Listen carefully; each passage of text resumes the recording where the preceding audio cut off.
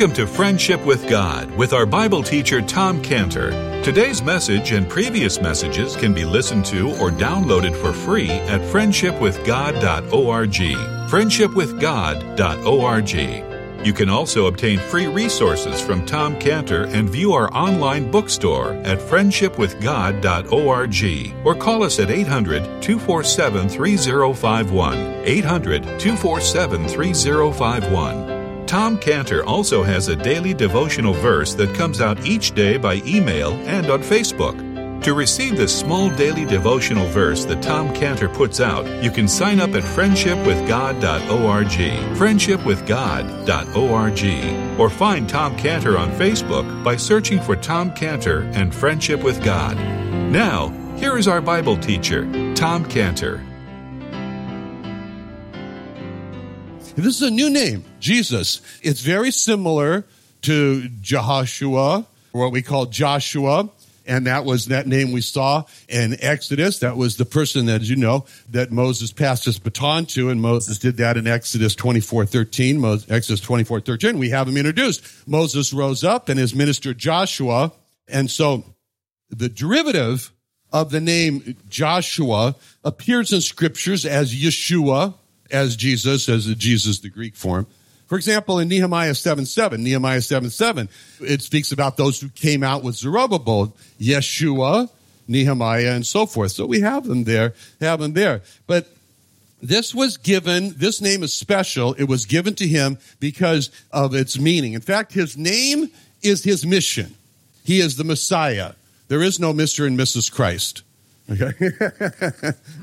He is the Messiah. He is Jesus, the Messiah. And how he's introduced here in the first verse is that we're told that he is the son of David. He is the son of Abraham.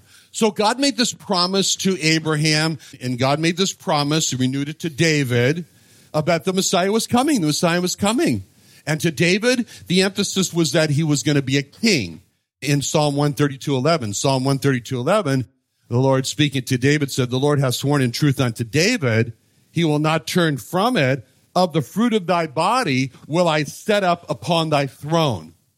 And of course, the first primary fulfillment of this is Solomon, but goes beyond that, because it says in Psalm 89:3, "I have made a covenant with my chosen, I have sworn unto David my servant, thy seed will I establish forever and build up thy throne to all generations." Well, Solomon didn't go for all generations, neither did David. So we understand that there was more to come. So the title of the Lord Jesus Christ is the Son of David. It is very important, the Son of David, because when you called him the Son of David, you were saying something about him. You were saying that you see him as the Messiah King. And even the Canaanite woman, who was not Jewish, but she was a forerunner. She was kind of showing us a pattern of all the Gentiles that were going to come in later. And when she approaches the Lord in Matthew 15:22, it says, "Behold, a woman of Canaan came out of the same coast and cried unto him, saying, Have mercy on me, O Lord, thou son of David. My daughter is grievously vexed with the devil." What is a Gentile woman, a Canaanite, doing talking about the Son of David? Well, she was coming into the fold. She was coming into the congregation of believers. And in doing that, she was saying, "You are the Son of David." It was those who were in the greatest need who called him the Son of David. For example, there were two blind Jewish men, and they wanted to be healed by the Lord. They wanted their blindness to be healed. So they call out to him in Matthew 20, verse 30. "Behold, two blind men sitting by the wayside, when they heard that Jesus passed by, cried out, saying, Have mercy on us, O Lord, thou son of David." They triggered the name, "Thou son of David," and the multitude rebuked them because they should hold their peace. But they cried the more, saying, "Have mercy on us, O Lord, thou son of David." Very important term. This is the title. It was the title he was called on Palm Sunday by the multitude, and then by the group of children in the temple, when it says in Matthew 21:9, the multitude that went before and followed cried, saying, "Hosanna, thou son of David. Blessed is he that cometh in the name of the Lord. Hosanna in the highest." So, and then it goes on to say, when he was come into Jerusalem, all the city was moved, saying, "Who is this?" Well, who is this? This is the Son of David. Anyway, who is this? And the multitude said, this is Jesus, the prophet of Nazareth of Galilee. And then later on in Matthew 21:15, he comes to the city and now he makes his way into the temple. Matthew 21:15, it says, when the chief priests and scribes saw the wonderful things that he did, and the children crying in the temple and saying, Hosanna to the Son of David, they were sore displeased. So it's very important as the book of Matthew starts off by calling him the Son of David and the Son of Abraham, because we're shown by this how God is so faithful to his promises. He made those promises thousands of years before to Abraham and hundreds of years before to David, and he's faithful now to his promises and is making this clear when he calls him the Son of David and the Son of Abraham. This really is setting the stage when it talks about him in Matthew 1:1 here about the Son of David and Son of Abraham, setting the stage for two words that are going to describe what's going to happen in this book. He is the Jewish Messiah. He's the king. So the one word is the word fulfillment. Fulfillment. Because he's a fulfillment of the prophetic promises, and we're all going to start to see that begin to come out. And because the promise, the fulfillment, all goes back to that verse in Genesis 12:3 that God spoke to Abraham, Genesis 12:3, when God said, I will bless them that bless thee, and curse him that curseth thee, and in thee shall all families of the earth be blessed.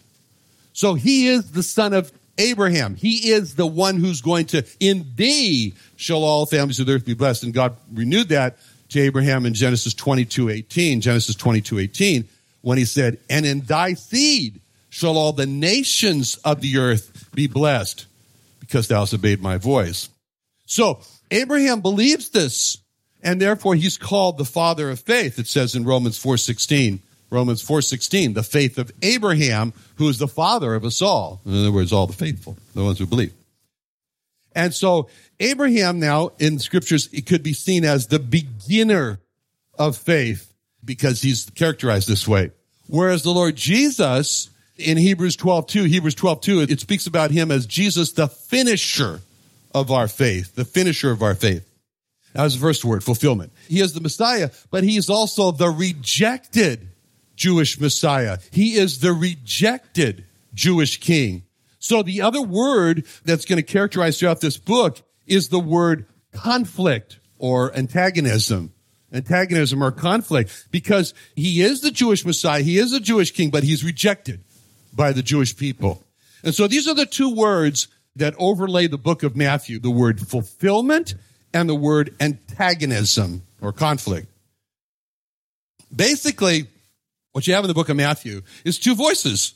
It's two voices speaking about him. The first voice is the voice of God, and the second voice is the voice of the Jewish people. The first one, God looks at him and says, yes. And the second one, the Jewish people look at him and they say, no. That's basically what it boils down to. It's very simple. That sets up the perfect storm. All right? It sets up the conflict. And we're going to see in this conflict that it's going to appear, as we're going to move down through this book, is that Jesus is conquered by death. But when he's resurrected, it's seen that he had his greatest triumph over death in that sacrifice. So this is the genealogy of Jesus Christ. And what we find in this genealogy, it's very interesting, apart from struggling the pronunciation of the words, it's very interesting as you look at this genealogy because you see twists and turns in this genealogy with all sorts of people. I mean, some of these people in his genealogy are kings and heroes in Israel, and some are just shepherds. Some are prophets, and some are just downright sinners, the DRS type sinners, and some are saints. And it's interesting. And so the first thing is you strike off here as you start off with Abraham and Isaac and Jacob is that you see, okay, you look at Abraham, you look at Isaac. There's no mention in verse 2 of Ishmael or of Esau. They were the firstborns. Both of them were the firstborns, but they had no interest in their spiritual position as firstborns. So you see right away as you kind of look at this genealogy that you got secondborns in his lineage. And this is Isaac and Jacob. And also, you come down to Judas and you have Phares and Zerah, who were twin sons of Judah. And Zerah, at the birth, he's the little guy that puts out his hand first. So they think, okay, he's the firstborn. Oh, no. Because Phares then, what are you doing? Pulls him back, and then he comes out first. And Phares, the fighting second one that pulls the first one out back, he's part of the Lord's lineage, not Zerah. It's interesting that a trait of the second-born is that they're highly competitive. Because the second-born is typically a fighter. Give me a fight. I like to be in the fight. The firstborn says, no, you go fight.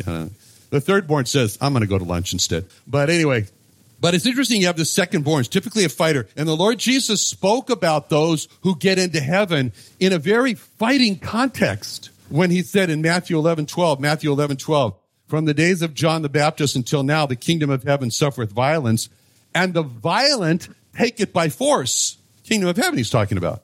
And then when he says in Luke 13:24, he says, strive to enter in to the straight gate. For many, I say unto you, will seek to enter in and not be able to. So he's saying, strive, really, go for it. And Luke 16:16, the law and the prophets were until John. Since that time, the kingdom of God is preached. And every man presseth into it. Every man presseth into it. So, these are terms of real fight here. Pressing and striving and violent, taking it by force. He says in John 6:27, labor not for the meat which perisheth, but for that meat which endureth unto everlasting life. And he says, and then Ephesians 6:10, this is about warfare. He says, finally, brethren, be strong in the Lord, the power of his might. He says, put on the whole armor of God. Well, what are you going to put on the armor for? So that you can look nice? You're going to put on the armor because you're going to fight. If you get to heaven and your armor is all shiny and clean, people are going to say, what'd you do down there? When we get to heaven, our armor should be dented and bloodied, and then people say, okay, that you may be able to stand against the wiles of the devil from Ephesians 6:11. And he says, we wrestle not against flesh and blood, but against principalities. We're fighting against principalities and powers and rulers of darkness of the world, spiritual wickedness. So we have this competitive second-born fighters in his lineage. Now, besides Mary, there are 4 women listed in the lineage of the Lord, and all 4 of them were foreigners. They were all strangers to the commonwealth of Israel. They weren't Jewish. They are, verse 3, Tamar, who was a Canaanite and committed incest with her father-in-law, Judah. And then in verse 5, we have Rahab, who was a prostitute, also stained with sin. We have, verse 5 also, Ruth, who was a Moabitess. We have verse 6, we have Bathsheba, who's not named, but she was a Hittite, and she committed adultery with King David.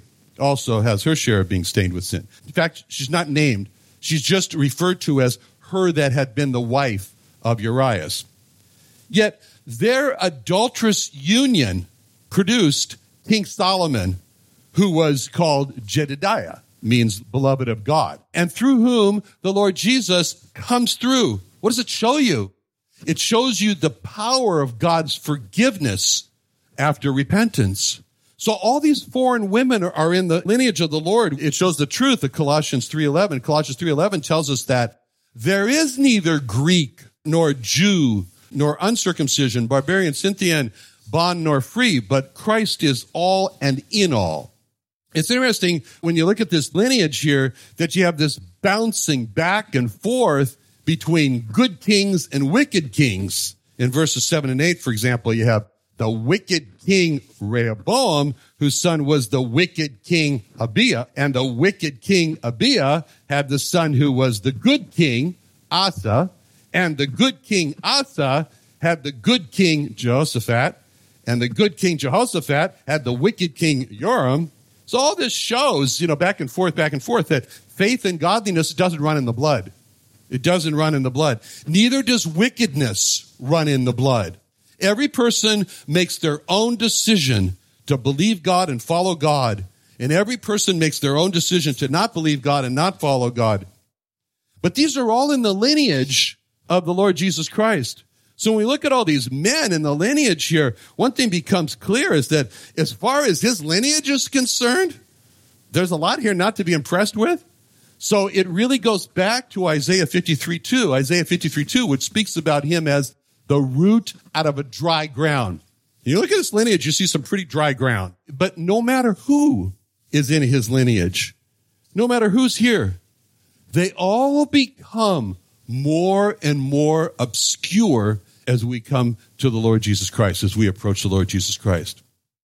There is in this lineage, in verse 12, a significant event. And it's called out in verse 11 and 12. Verse 11 and 12, it says, the time they were carried away to Babylon.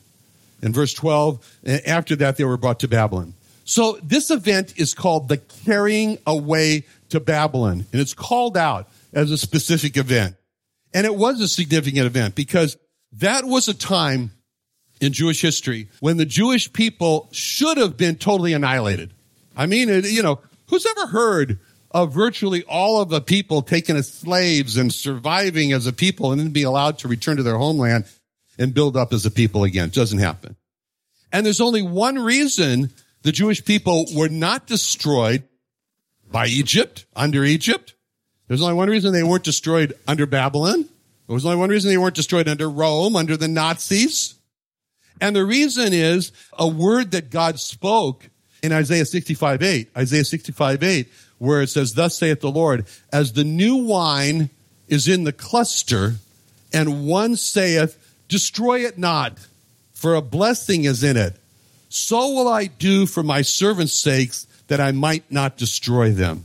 So the only reason why the Jewish people weren't destroyed during the Babylonian captivity and all the others is because God said, destroy it not, for a blessing is in it. Just as you would expect, as we mentioned before, just as you would expect from the personality of a tax collector, getting a lot of pleasure in organization, not one of the things I get pleasure in, but anyway, that's tax collectors. He has neatly organized the genealogy of the Lord, just like he's organizing money. He's got 3 neat stacks of 14 coins. So the first neat stack is the 14 generations from Abraham to King David. And the second neat stack is the 14 generations from King David to the bear carried away to Babylon. And the third neat stack is 14 generations carried away to Babylon to the birth of the Lord. So, in the first neat stack of the 14 generations from Abraham to King David, we have the building up of the Jewish people from Abraham to a great people under King David. The second neat stack, we have the great people flourishing during the times of the kings of Israel. Some good kings, some bad kings, mostly bad, but nevertheless, flourishing. And the third neat stack is we have the great downfall of Israel to a state where we find them here in Romans 1, in Matthew 1, of being under Roman rule. This is where the family of the Messiah has dwindled down from being the family of the great King David in the great city of Jerusalem to now being the family of Joseph, who is a poor carpenter in one of the most despised cities of Israel, Nazareth. And it will be from this poor family of Joseph that there will be the rising up again. The rising up again. As it says in Luke 2:32. Luke 2:32. The rising up will be from the Lord Jesus. He will be the rising up to be the light to lighten the Gentiles and the glory of thy people Israel. And Balaam saw this. Balaam saw this all the way back in Numbers 24:17. Numbers 24:17.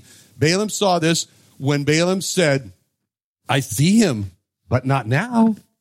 I shall behold him, but not nigh. There shall come a star out of Jacob, and a scepter shall rise out of Israel, and shall smite the corners of Moab and destroy all the children of Sheth. So from this poor family of Joseph, a star is rising out of Jacob, and a scepter is rising out of Israel.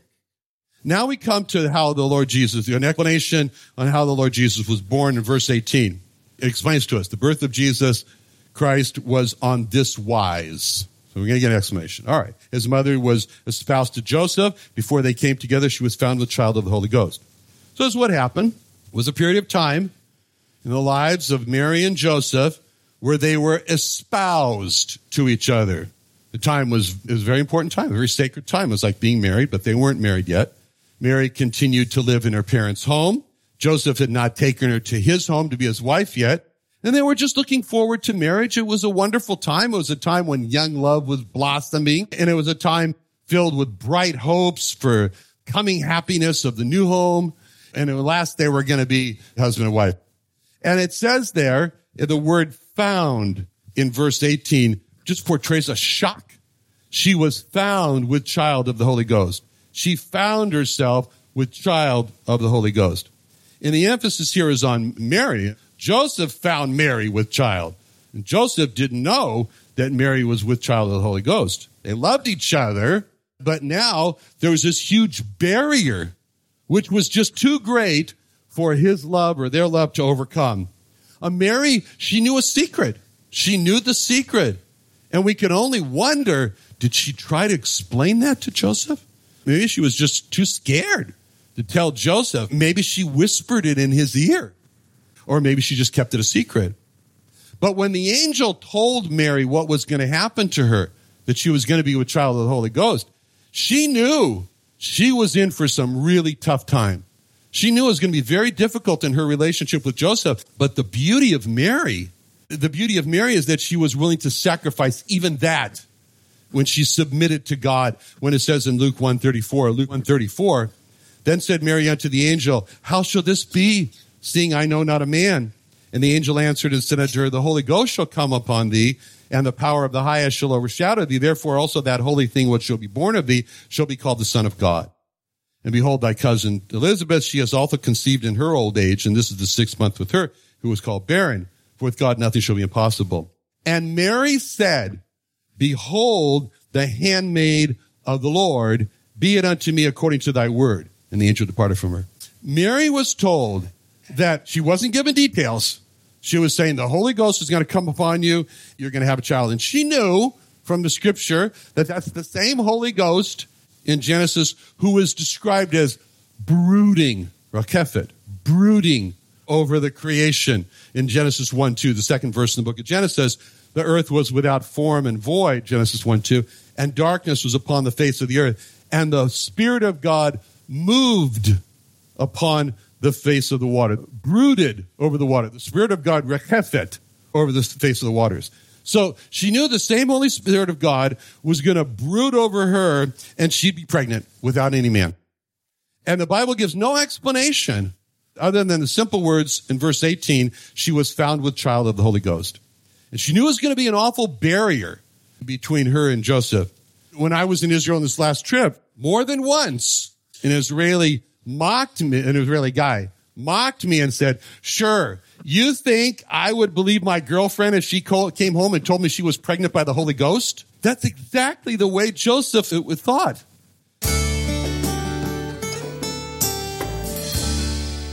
Another wonderful day studying the Bible with our Bible teacher Tom Cantor here on Friendship with God. Don't forget that today's message and previous messages can be listened to and downloaded for free at friendshipwithgod.org. friendshipwithgod.org. You can also go online to find free resources from Tom Cantor and our online bookstore at friendshipwithgod.org. You can also find Tom Cantor on Facebook, and you can also go to friendshipwithgod.org and sign up for his daily devotional. Tom Cantor is also the founder of Israel Restoration Ministries. You can visit that website at israelrestorationministries.org. You can write to Tom Cantor at P.O. Box 711330, P.O. Box 711330, Santee, California. Santee, California 92071. Or email Tom Cantor at tomcantor@friendshipwithgod.org. Tom Cantor at friendshipwithgod.org. Or for more information about Tom Cantor and Friendship with God and Israel Restoration Ministries, call us at 800-247-3051. What are you doing Sunday nights? Join Friendship with God radio Bible teacher Tom Cantor of the Friendship with God Fellowship Church every Sunday night at 5:30 p.m. at the Creation and Earth History Museum in Santee, California. Watch and listen live around the world to Tom Cantor Sunday evening on YouTube.com. by searching for the Friendship with God Fellowship or by going to our homepage at friendshipwithgod.org. Israel Restoration Ministries is excited to announce a limited-time offer for our Friendship with God study Bible and hymnal. This package includes a large printed genuine lambskin leather Bible featuring over 30,000 Bible column and inline scripture references, maps, timelines, and frequently asked questions. In addition, you'll also receive our Friendship with God hymnal. This hymnal, the first of its kind, contains over 1,000 hymns and melodies, making it the largest collection ever printed. Included with your purchase, you'll also receive a complimentary engraving of your name on either book. For more information, visit us at friendshipwithgod.org or give us a call at 619-599-1104. That's 619-599-1104.